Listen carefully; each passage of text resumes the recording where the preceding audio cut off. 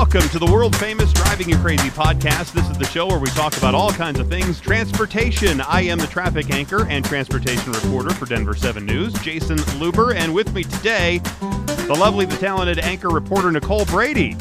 Hello, Nicole. Hi. Via Zoom. We're on Zoom. Sometimes I forget people still can't see us, though. Yeah, no, they cannot see us.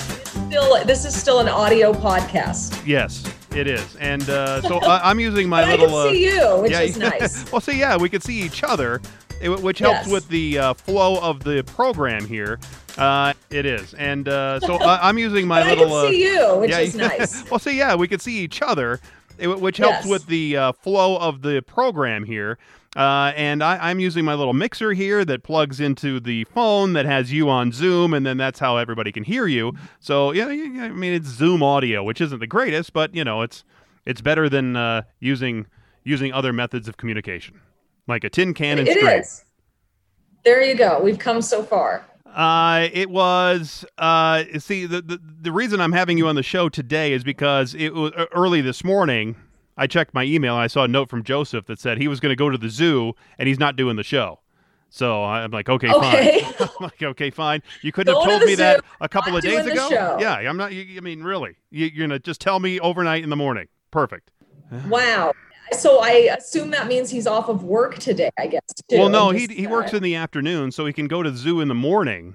And then do whatever he's doing at the zoo. Enjoy the giraffes and the rhinos and the wildebeests. Couldn't he have done the podcast from the zoo? Oh, of course he could, but he's not. No, he's not going to do that. Brought you the flavor and the color of pandemic zoo.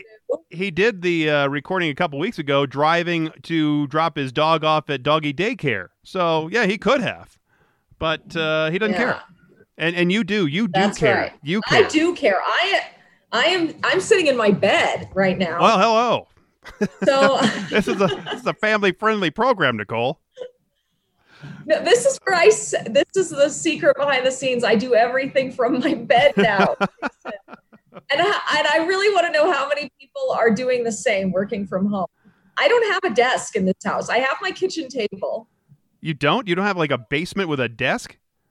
No, I could probably set something up, but I don't know. My husband has an office, and we moved a couple of months or less than 2 months ago. So we haven't really reset things up. But I'm in the guest room that's kind of like my room, basically. Well, yeah, we don't have to get into my whole personal life, but because of this weird shift, I sleep in the guest room on and use that bed and everything. So now, so I was thinking maybe of putting a desk in here at some point. But no, every morning I get up, I write from this bed, I do interviews from this bed. Very nice. I do podcasts from the bed. Perfect. It's the bed of everything. You know, IKEA has tables and chairs that are, and you probably can go to a thrift store and probably pick up something pretty cheap. I'm sure I can. I heard IKEA was open again, too. I've been meaning to see what that looks like now. Run over to the ARC store or Goodwill, and I'm sure you could pick up something right there. Coming up in just a bit, I'm going to have a conversation with Rocky Moretti. Rocky is the Director of Policy and Research for TRIP, T-R-I-P. And we talked about the state of our roads, our infrastructure around the country, and what we can do to improve it. TRIP, by the way, is a private nonprofit organization, and they report on surface transportation issues. And obviously, the infrastructure is a issue on the mind of many travelers, and so I'll have that conversation coming up in just a little bit. Also on the mind of travelers is getting sick on an airplane. And are you scared of flying? Have you flown since COVID? No? No, I'm not overly scared. We're just not going anywhere. Well, the flying part, it's the not going anywhere part. There are people who are scared. In fact, I saw a thing from former Transportation Secretary Ray LaHood, who said that he would not get on an airplane. He is actually saying, don't get on airplanes right now because you're gonna get the virus.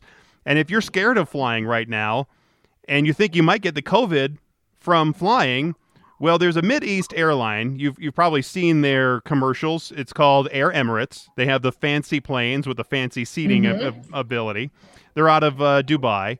And they have a new strategy for getting people back on board their planes. But it's a little unconventional. Just a little bit. So they say if one of the passengers there on one of their flights is diagnosed with COVID-19, during their journey, the airline will cover their medical expenses up to 150,000 euros, which is about $176,000. They will also pay 100 euros, about $118 per day, for quarantine costs, such as a hotel room for up to 2 weeks if they need to be quarantined. And if the worst happens, Emirates will offer up about 1,500 euros or $1,700 for your funeral. Yeah. Oh. So if the airline kills you with COVID, they will at least cover $1,700 of your burial. Oh, they're really going cheap on the funeral part. I know. The rest of great. They must be just putting you in a cardboard box and sending you through the crematorium, because that's not some kind of fancy casket with a hole in the ground. No. Oh. Well, hey, that's more than a lot of places will do right now, I guess. And I know our airlines are full some days, are pretty packed flights still, and then other days light. But I don't know. I guess you just have as much a chance of getting it in there as you would spending a few hours in any other place. Yeah. The interesting thing is that they won't cover the cost of testing, but if you die, they will cover that cost. And you have to contact the airline to get your expenses approved before they pay for anything. So I think proving that you picked up the virus on one of their flights is probably going to be the fight of all fights, to prove that you got it from them. So then they would pay for all of your medical expenses, your quarantine, and of course your funeral. Yeah, so you would have to prove it. Well, of course, you can't just say, hey, guess what? I got sick and I need some, I need to be quarantined here in Spain for the next couple of weeks, and you're going to pay for my hotel room. I have read various articles that have said, a large number of people in certain studies don't have any idea where they got the virus. So, which makes the contact tracing difficult, and just goes to show how that person most likely got it from someone who was asymptomatic then. Right. In a place where someone had it in there. And there'd be no way to prove necessarily, I guess, that was it. But no, we're not going anywhere right now because no one will have us as Americans. America will have you, Nicole. You can go other places in America. You just can't go. We could go to. You just can't go to Italy. There's a lot of. How many states are quarantining you right now, though? Too. So I don't know. You could go to Croatia. They'll have you. I am part Croatian, so I would love to. Oh, there you go. Okay, so I didn't know that was one of the places still okay. Do you speak any Croatian? I don't. My grandma did. No, my mom is. Her parents are both. So my mom's full Croatian and I'm half. But no, I know some food and recipes, and that's about it. Well, perfect.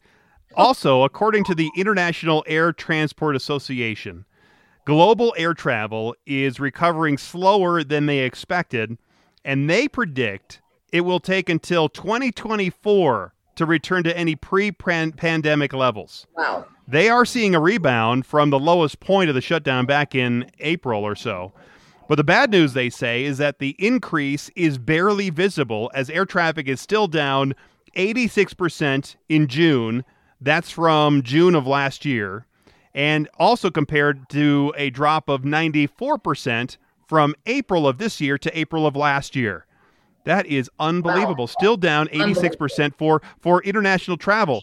And because travel, really, it's not being seeked out by average people yet. I think a lot of companies are struggling, and they have slashed, if not just cut altogether, their travel budgets. And so we're not going to see. And exactly. So, and the airlines are still struggling to fill the seats. with enough people to make money, because some are still keeping the center seat open, like Southwest.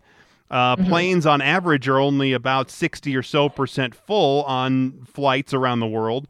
And that's well below what airlines need to make money. And for international travel, they're only about 40% full.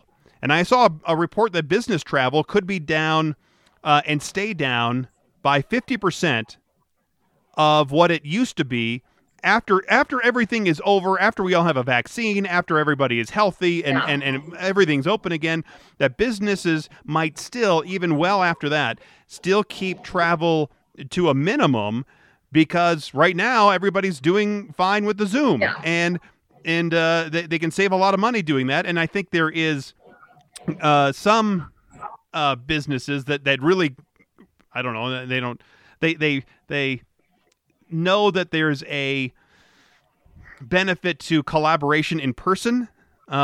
We've seen that with our business, but I think a lot of businesses are going to just save the cost, save the expense, and save the hassle of trying to travel in a post-COVID world and not go anywhere for a long time.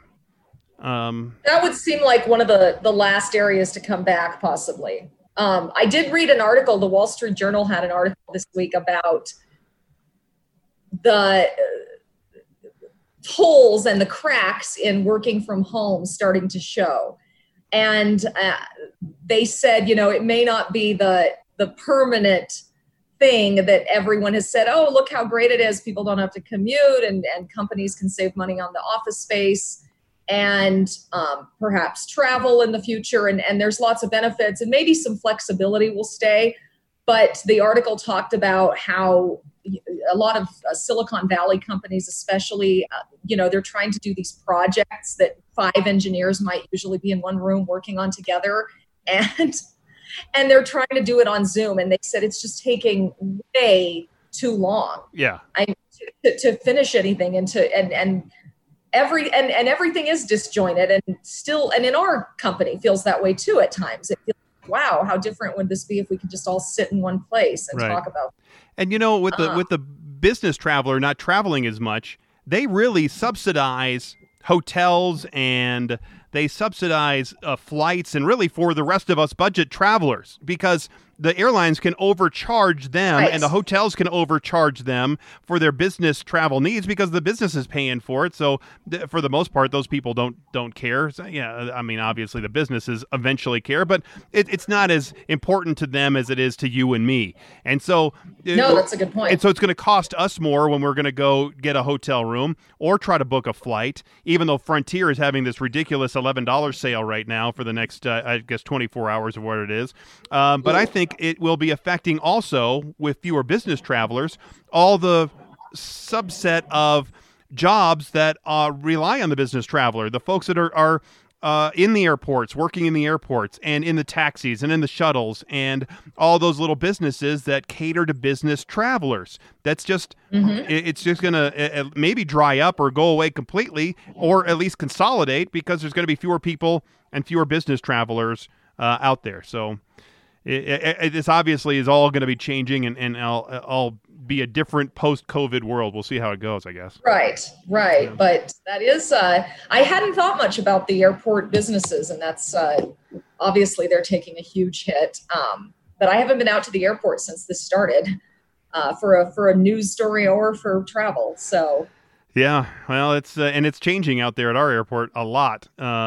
To see all the different changes out there. And also it's changing for the cruise line industry, because they still in the United States are pushed back another month before we can see any sailings here. But the first major cruise ship to sail in months actually departed this past weekend, and passengers on board have provided the world with a glimpse of what it could be like for us traveling post-COVID.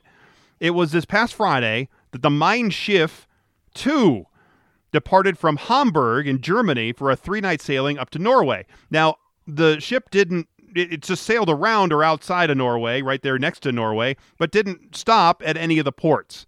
So it was just went from Hamburg out into the ocean around Norway and then came back.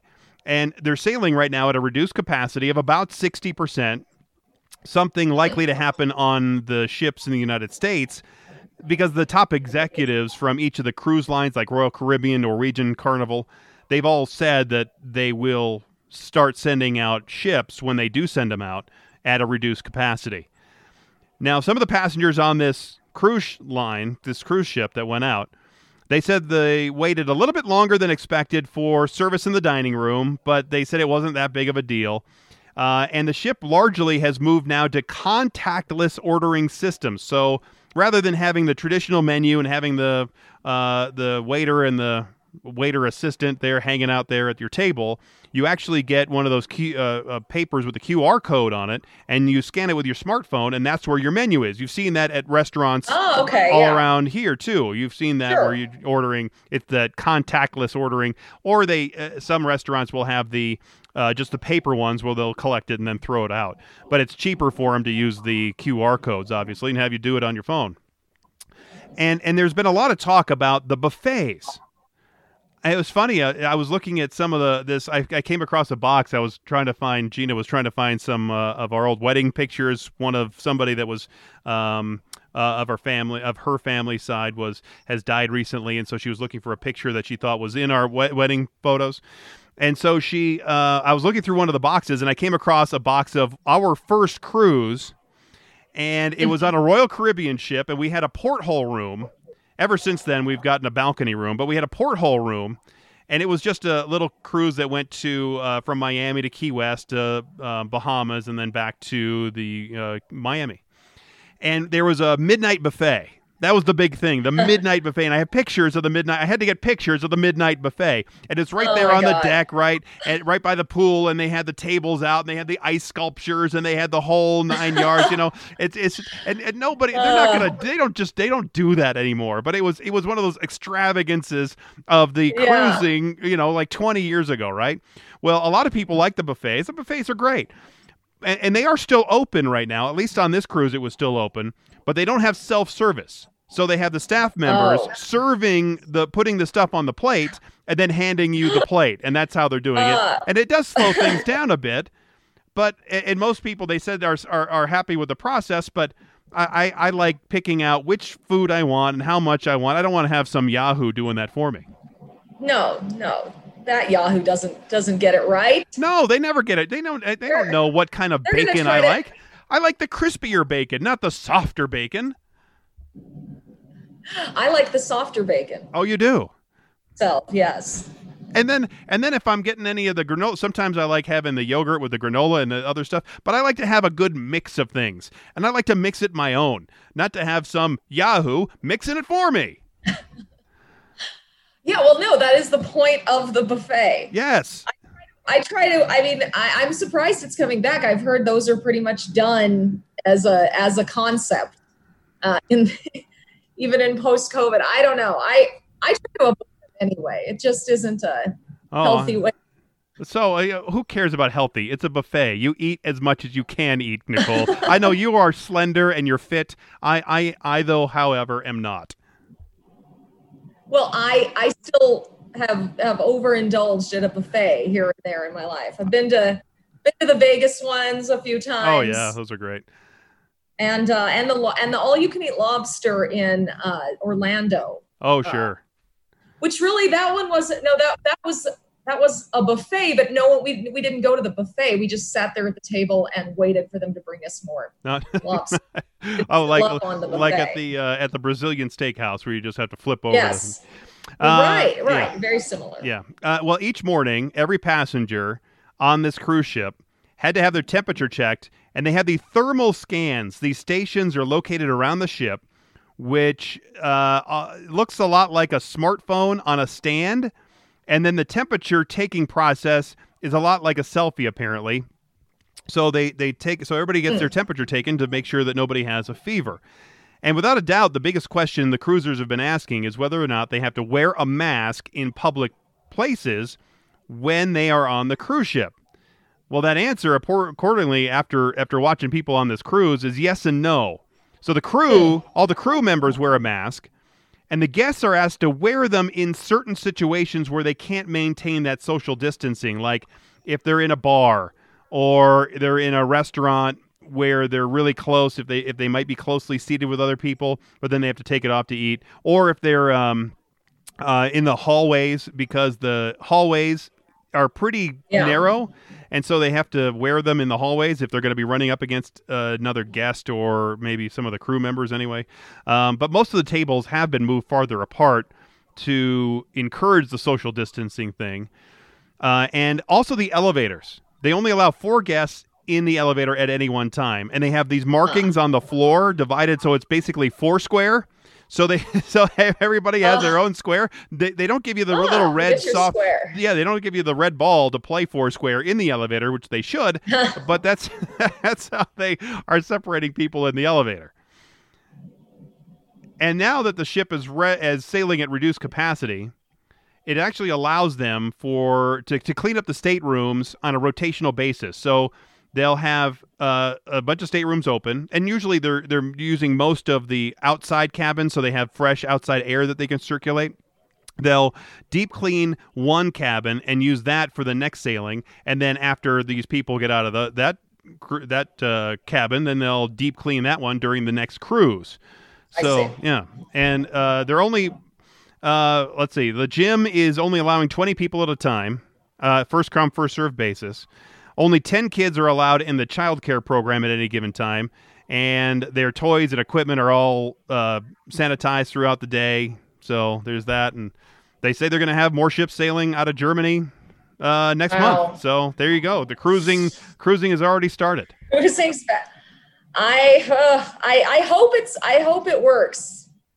Anything anyone tries right now, I just hope it works, because I'd like to see things normalize, but I just can't even imagine the people who are, that's the first thing, get me back on a cruise. Is that what, you love cruises? I love cruises. I think I might wait a little while to get back on a cruise ship, but one of the best cruises I've ever taken was last January for my 50th, when we were on the Symphony of the Seas, which is the world's largest cruise ship at the current moment, or it was at the time.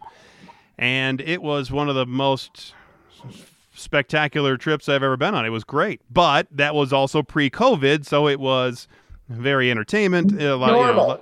Very normal. And it was great. Yeah. So, that's the thing. I do wonder about is it worth it at some of these places right now? Now, I did see Disney World. I checked to see what that situation looked like, and it looked pretty amazing. There are no lines. Right. I mean, people are saying you're just running through the little turnstile. But you're touching everything. So you get on the ride. So you're on the ride there with what was it, Peter Pan, and you're flying through this thing. So you're holding on to the ride, or you're getting into the Small World boat, right? And you're still touching everything that everybody else has touched, right? They're not sanitizing each of those little boats before you get back on the Small World. If you do the sanitizer, that shouldn't really be a huge problem.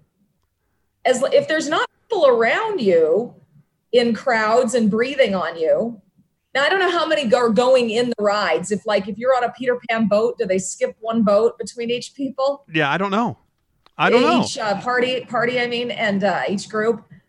Because then I mean, again, I wouldn't do it right now. It's a lot. But if I lived in Orlando right now, I think I might want to test that because out. On Space Mountain, if the first person in the first car there at Space Mountain barfs, it's going to get you on the back in the back. Yeah, no, I wouldn't be doing those. And it's going to be the same as if they were spitting or yelling or screaming or whatever. The droplets are coming out.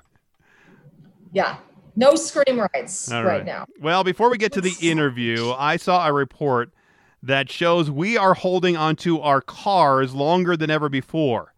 And now the average age of a vehicle in the United States is just shy of 12 years. And that's a new record. They say that this trend is really creating opportunities, though, for repair shops and part sellers, because older vehicles, they need to be maintained more than a newer car, and that new vehicle sales are down about 6 to 10% from last year. So there are more older cars on the road, and also the resale of older cars is going to be picking up as well. And I also think that vehicles that have been built in the last 5 to 10 years are actually built better overall than they were long ago, back in the 90s and 80s and 70s. They really weren't built to last like they are now. And as long as you maintain them, you go get the oil changed every 5,000 miles. As long as you get the regular service done every so often as it's recommended by the factory, these cars can last hundreds of thousands of miles and 15 or 20 or 25 years. I think they are built so much better now than they used to be. I have two older cars, a 2013 and a 2014 model, and I plan on keeping them basically until they die. So I think that's a trend that's going to continue. So it's interesting to see that that we're going to see repair shops being a good place to work or own or at least survive during the COVID.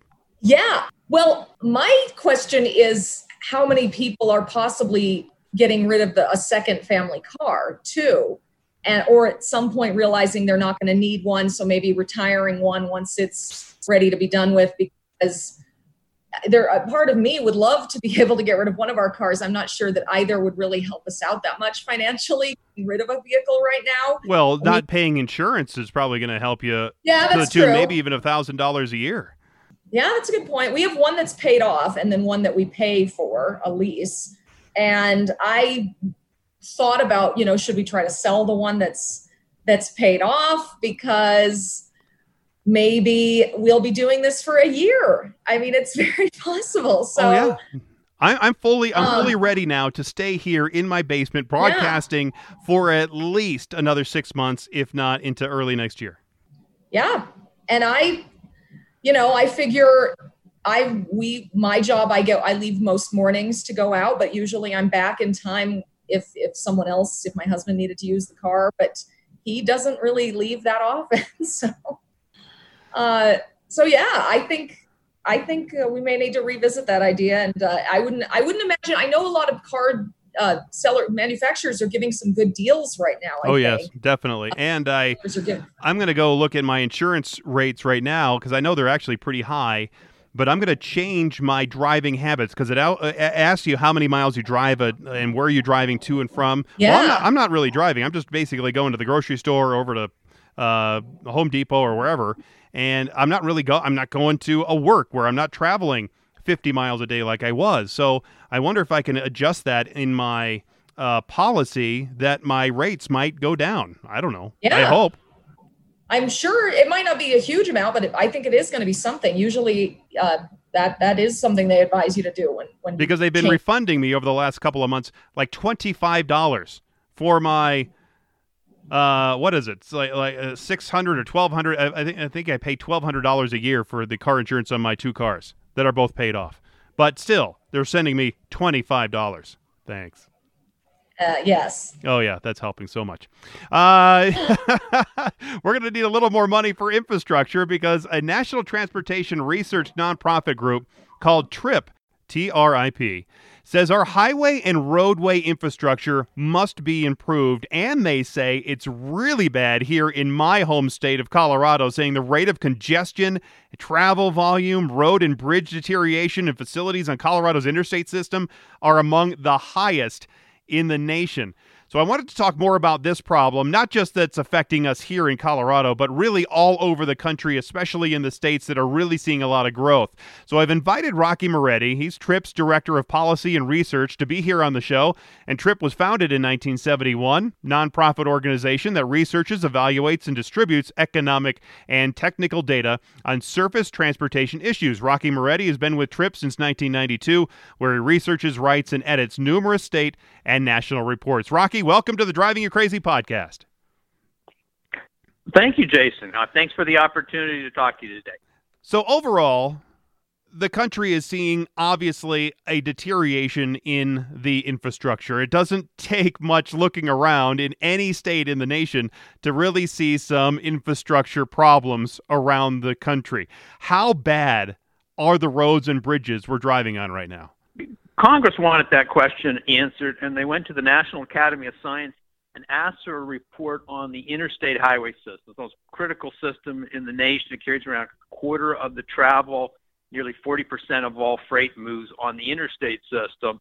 The National Academy of Sciences came back last year and said that the interstate highway system has a persistent and growing problem in terms of reliability because of traffic congestion, and a 64-year-old system is just wearing out. and states are doing routine repairs because that's typically all they can afford.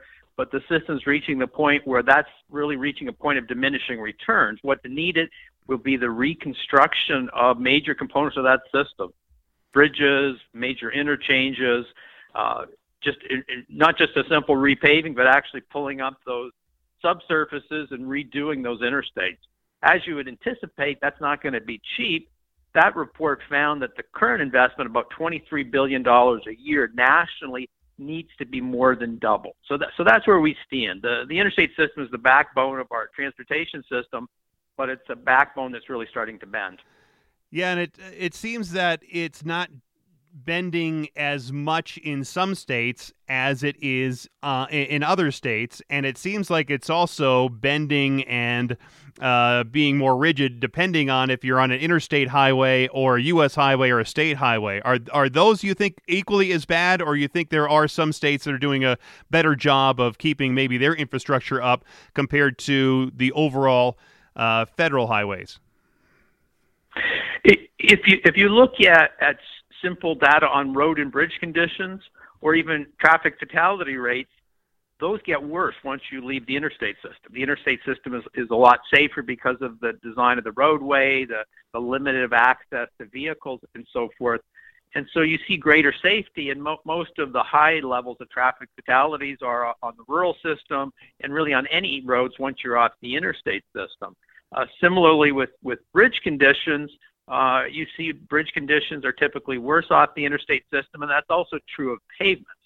What's different, of course, is the interstate system is the most heavily traveled system and most critical to not only mobility regionally, but also within urban areas. And so the challenge of rebuilding that system becomes even greater.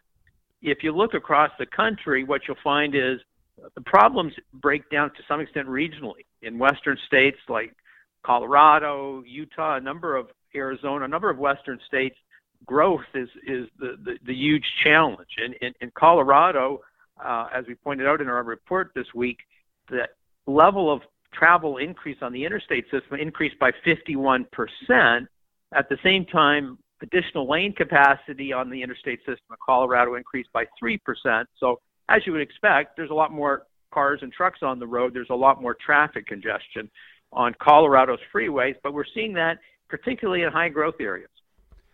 I want to get back to that point in just a second, but you were mentioning in your response about the difference between the U.S. highways and interstates, and the interstates are safer. Generally, they are because they're either generally divided by a specific concrete divider or maybe even cable rail.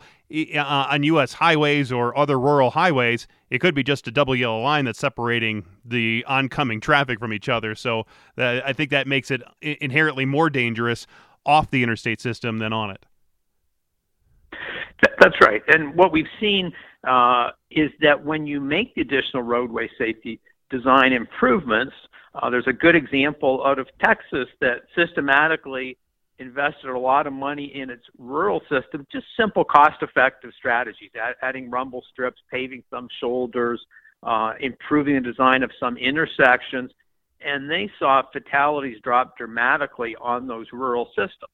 Now, we also know that we're not blaming the roads when people get killed. It's ultimately typically a poor decision or a mistake or an impaired driver. But when you make those additional roadway safety improvements, it tends to reduce the results of someone making a mistake. And so traffic safety is really a function of good enforcement, good public education, but then also having a roadway driving environment that's as safe as possible. Now, according to TRIP's report from 2000 to 2018, vehicle travel on at least the Colorado interstates, it increased, and I think you mentioned part of this, at a rate of 17 times faster than the rate of which new lane capacity has been added. As a result, Colorado's interstates are now the third busiest and the 11th most congested in the United States. Obviously, these are pre-COVID numbers since COVID has happened, and we'll talk about that maybe in a little bit. Traffic patterns and obviously volume has changed dramatically. But do you think TRIP is saying now that if Colorado invested in more travel lanes over that last 20 years or so, there would be less congestion? And if so, does that suggest we can build our way out of congestion? Adding additional capacity, and typically when additional capacity is built into the system, it's along existing routes. Now, the National Academy of Sciences also pointed out that there were some places where there were essentially missing links in the system, which was designed largely in terms of the routes in the 1940s and 50s, and in the West is still playing catch-up because of obviously the significant growth. But to get back to your point, I think the challenge is to recognize that there is some additional capacity that's appropriate to add, but it's certainly not going to be at the same level or rate of travel growth, and that's partly due to the fact that the cost of that in some corridors it's not appropriate for a variety of reasons. So really, we're looking at using the system as efficiently as possible. Particularly in urban areas, there's a lot of things with ramp metering, with incident management. States are increasingly investing in making sure that when there's a breakdown or a crash, that it's dealt with as quickly as possible. In fact, the general approach by state and local transportation agencies increasingly is to take a holistic approach to look at the overall issue, from how are we dealing with crashes, how are we trying to use the system as efficiently as possible. And so you really, how are, in terms of traffic management strategies, informing the public of travel times, the challenge is to make the system as reliable as possible. So we're suggesting that adding some capacity along certain corridors is certainly going to be part of that, particularly in areas with high growth. But sometimes it can be very small or incremental steps. I was in Boston several months ago, pre-COVID, a conference on traffic congestion. And, in urban Boston, it's unlikely that you can add capacity on some of those highways through very tightly packed urban areas. But there were a variety of small bottlenecks, intersections without turn lanes, a variety of things that could be addressed realistically to essentially address some of the gridlock in those regions. So it's really an approach that makes sense for each region. Certainly additional capacity is part of that, but oftentimes that capacity can be, really not, turn lanes or a variety of less impactful improvements that can go a long way to making the system more reliable. You mentioned incident management. Here in Colorado, our Department of Transportation has been, for as long as I can remember, maybe 25 years, working, and they call it the Mile High Courtesy Patrol.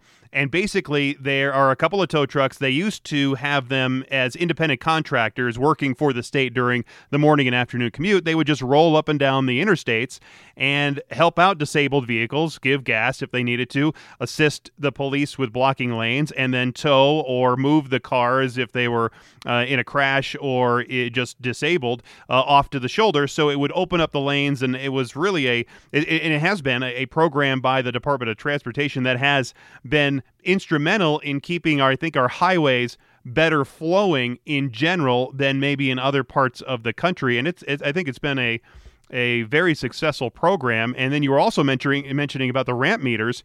Well, and maybe you're not familiar with this, but I just posted a story a couple weeks ago about a program that our Department of Transportation is working on with a couple of companies out of Australia to do smart meter ramp usage, where they are actually going to monitor the amount of traffic flow on the mainline part of the interstate and then adjust the amount of traffic that can get onto the interstate and hold traffic back onto some of the feeder routes a little bit longer to get an overall trip acceleration through those main highways. So it's going to be an interesting test program that they're going to test over the next 6 months, and that should start here this fall. And those are the types of approaches. It's not a simple set of solutions. It's a broader context. And what we haven't talked about, obviously, is funding. Transportation agencies across the country have a very good sense of what it takes to make a system more reliable. The challenge, obviously, is being able to fund it, and that's a challenge both at the state level and also federally. We see two opportunities in the short term that could have dramatic impacts on the transportation system in Colorado, but national. Is that what got us to this point of poor infrastructure, poor roadways? Is it just the lack of money? The National Academy of Sciences report to Congress said that it was a long-term lack of adequate investment that has led to the deterioration of the interstate highway system. But you can really look across the country.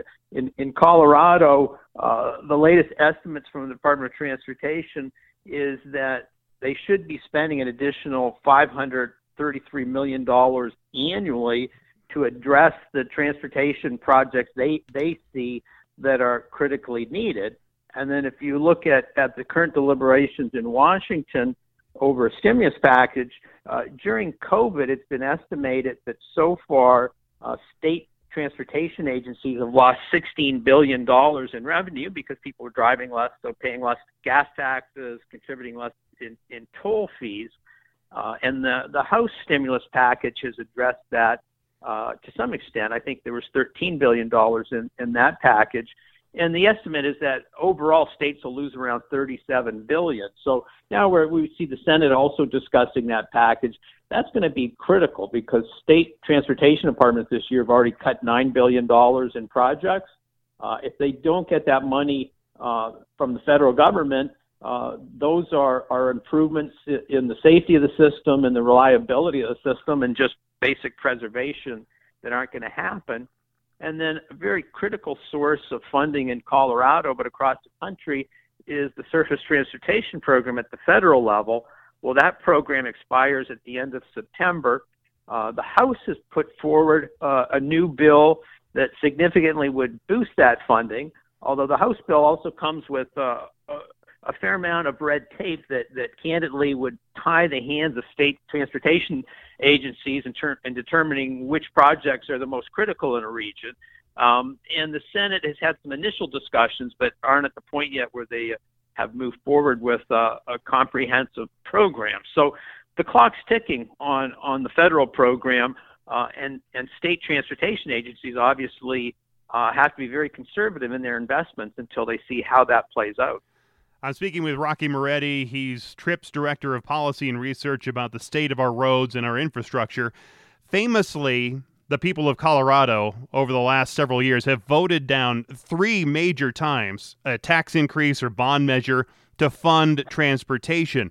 And that's just here in Colorado. It's different in other states where I know in Utah they have passed legislation to raise their gas tax, and their roads seem to be much better than the roads here in Colorado. Now, is this a time, if we can't get the funding, obviously, in Colorado because the people don't want to vote for it, is it time to look at road usage fees, at registration fees? Is it time to shift how money is coming into these Department of Transportations with fewer people driving, as you mentioned, fewer people paying gas tax, and fewer dollars are coming into the states?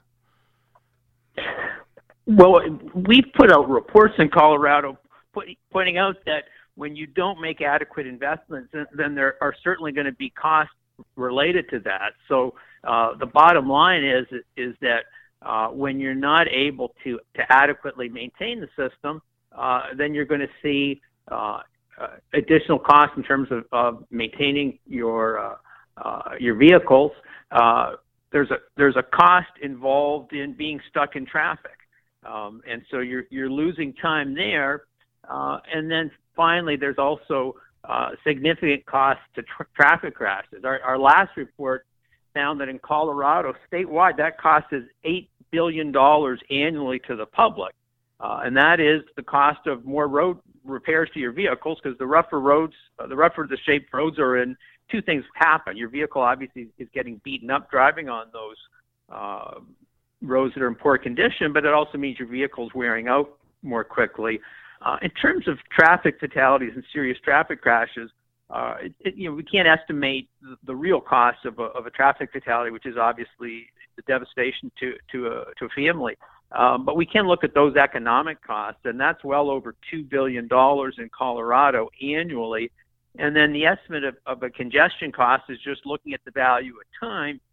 This is based on research done annually by the Texas Transportation Institute. That's around $3 billion in Colorado.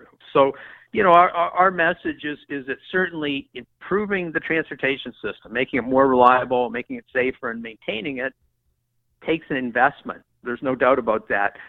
But there's also a significant cost in when you don't make those repairs.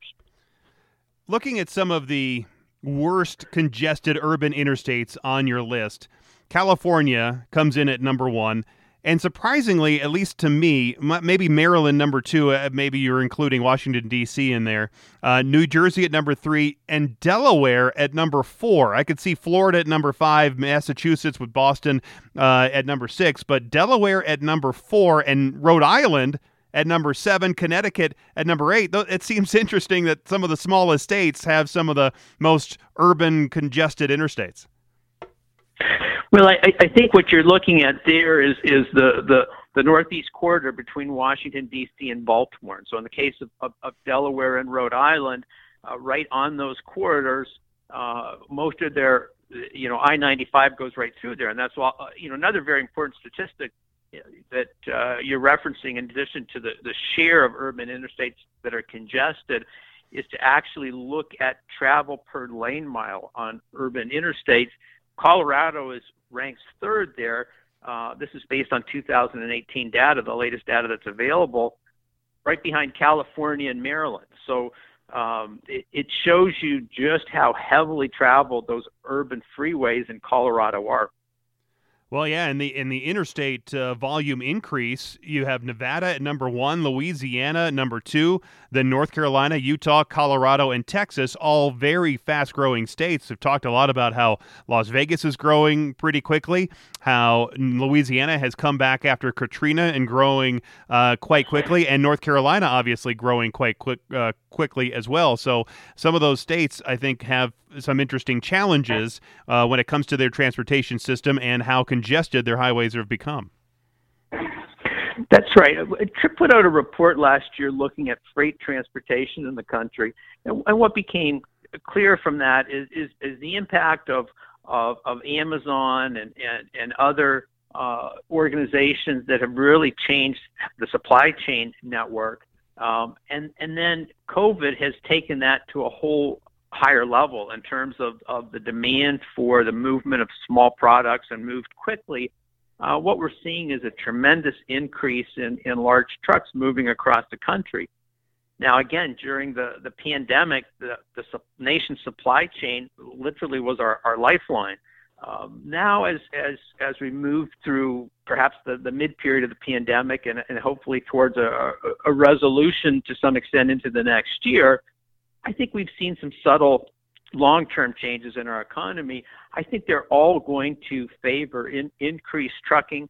It seems that the public is starting to get back to travel levels similar to what we saw before COVID. So I think looking into the future, we have a very mature, aging transportation system, certainly the interstate system, and it really starts with a long-term, well-funded, reliably funded, very critically, federal program, and then also at the state level, ensuring that the state is making the investments that are necessary, and then also local governments as well. So I think really the thinking needs to be, as we get through this pandemic and we look into the future, what are some key building blocks of infrastructure? Obviously, the transportation system is a very vital part of that.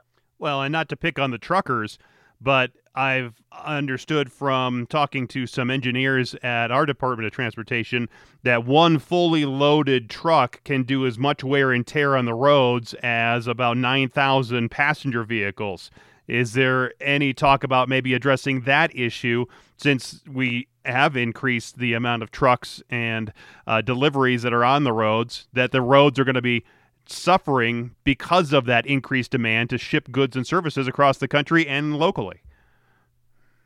Well, it certainly increases the need and the investment level that's required to maintain our roads, highways, and bridges with those larger volumes of freight. The report, again, based on a very thorough ongoing federal database, anticipates that the value of freight moved by trucks and really by all modes over the next 20 years is going to double.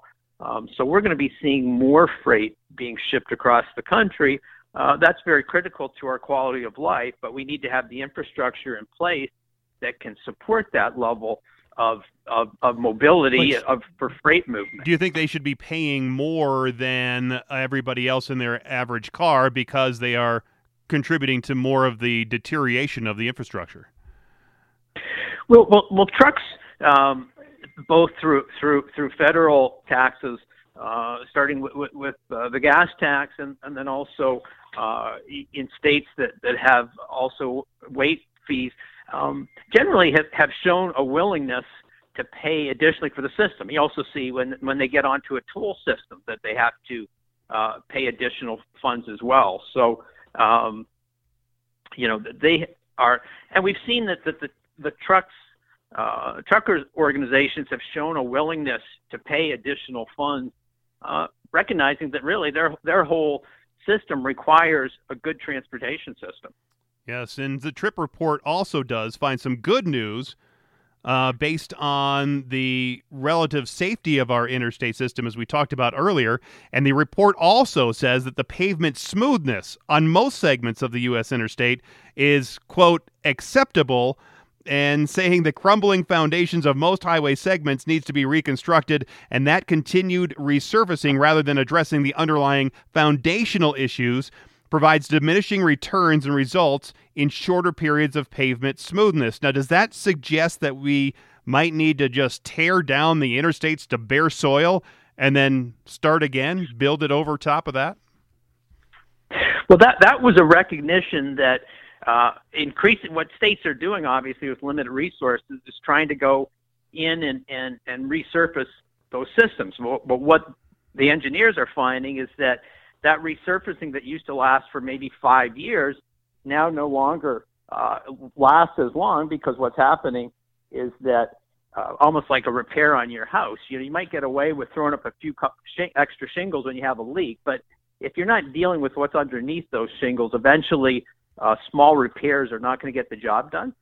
And so that's what's starting to happen with the interstate system, is that states are recognizing they're going to have to make the far more significant investment of taking a highway that's been basically on top of a sub-base built in the 1950s and digging that system up and rebuilding it. And as you would anticipate, that's going to be a significant expense and a long-term expense. And so states are looking at additional ways to raise that funding. And then we're seeing a trend in urban areas to look at adding some additional lanes that are managed lanes, which essentially means that if there's going to be some additional highway capacity in some urban areas, adding a cost to it as a way to bring in additional revenue. Colorado is, toll lane crazy. We have gone on the express lane bandwagon in a big way, and they're building them all around the Front Range between Fort Collins and Boulder and Denver, and going on down to Colorado Springs. Two final questions for you. How do you think COVID is going to change the data set for everything that you're looking into, because it has really changed how traffic patterns have changed and really have been shifted just because of our now post-COVID world? And how long do you think it might take before we are back into some kind of a pre-COVID level of traffic? Sure. We saw obviously a tremendous decrease in travel, and we've been looking at the monthly numbers, and then there's also been organizations based on things as cell phone data, looking at that huge reduction. Now, in May, it began to come back. In most regions, it's travel volumes are back within 10 or 15% of pre-COVID. as we move into the fall, it seems that at some point it's going to move back, but it will probably be based on what's happening with the economy, and obviously that falls into what happens on the medical front, whether it's a vaccine or improved therapies, and obviously well outside my knowledge base. But we would, it seems likely that whether it's by next year or 2022, we're going to see travel back at the same level. And the country, I think, is poised for long-term significant economic growth. We know the country is going to add significant population over the next 20 or 30 years. And so I think those trends will continue. There may be subtle trends because of COVID in terms of how people choose to travel. Will there be more working at home? I think the reality is that what we'll see is some of the ongoing trends that were true before COVID may be accelerated somewhat post-pandemic. But at the end of the day, I think we're going to see the demand for mobility across the country, not just for highways and cars, but really for all modes, continuing to increase into the future. Yeah, I think it could be a while before we start to really see other modes of transportation, buses, motor coaches, the trains, obviously aircraft, to pick up as fast as driving across the country. When you're in a car by yourself or your quarantined family, if you will, I think people think that is and feel much safer doing that than they do jumping on an airplane, even if the Congress does pass some kind of legislation that keeps the middle seat open for an undetermined amount of time. Certainly modes where people it's easier to control the environment, whether that's driving or even riding a bicycle or being a pedestrian, are going to be, the public are going to feel more confident in until we move ahead in addressing this pandemic. Well, Rocky Moretti, thank you so much for your insight, your expertise on this. Rocky is the TRIPS Director of Policy and Research, and we were talking about the state of our roads and infrastructure. Thanks again for all your time and insight. Thank you, Jason. I'd be glad to come back anytime. All right. Thanks again, Rocky. Appreciate the information there. All it takes is a little bit of money, Nicole. All we need is a little money, and all of our highways, our bridges, everything, the infrastructure will just be perfect. All we need is just a little bit of money. Little bit. That's all it takes. Yeah. Everything just takes a little bit of money. By the way, I received a message from a PR person about a guest I was trying to book, and this PR guy asked if I was going to write an online version or this was going to appear online anywhere. And I said, well, maybe. Sometimes these interviews end up online or as online version. Sometimes the newsroom picks it up. Sometimes you pick it up or I do and right. Write something out of it. But he after I said, I can't promise anything that it's going to be there. It might just be sitting here in the podcast and out there for everybody to listen to. And he says, well, I guess the guest probably won't be able to make it. I'm like, really? What? Okay. Well then, the offer has been rescinded. I'll take it back if you can't join me because I'm not going to. Yeah, I'm dumping you. You can't dump me. Yeah. Is this a local person? No. And it's actually this. I think it was an outfit. It was a national, I think, New York PR guy, and I think this place that I was talking about was actually in Europe. And I have the ability to do phone interviews with WhatsApp. On my phone, and I could do a WhatsApp interview anywhere. And so if you're around the world, I can talk to you here on the program via WhatsApp. But if you don't want to be here on the program, well, then we don't want you either. I mean, we have a pretty good listener base right here, and I think that should be good enough for them. But I guess not. I guess not. Maybe I don't know. I wonder what the reach of this is compared to our Denver 7 website. Much more here. Probably. Yeah, I bet it's close. Denver 7 website. Yeah. I don't think anybody reads that.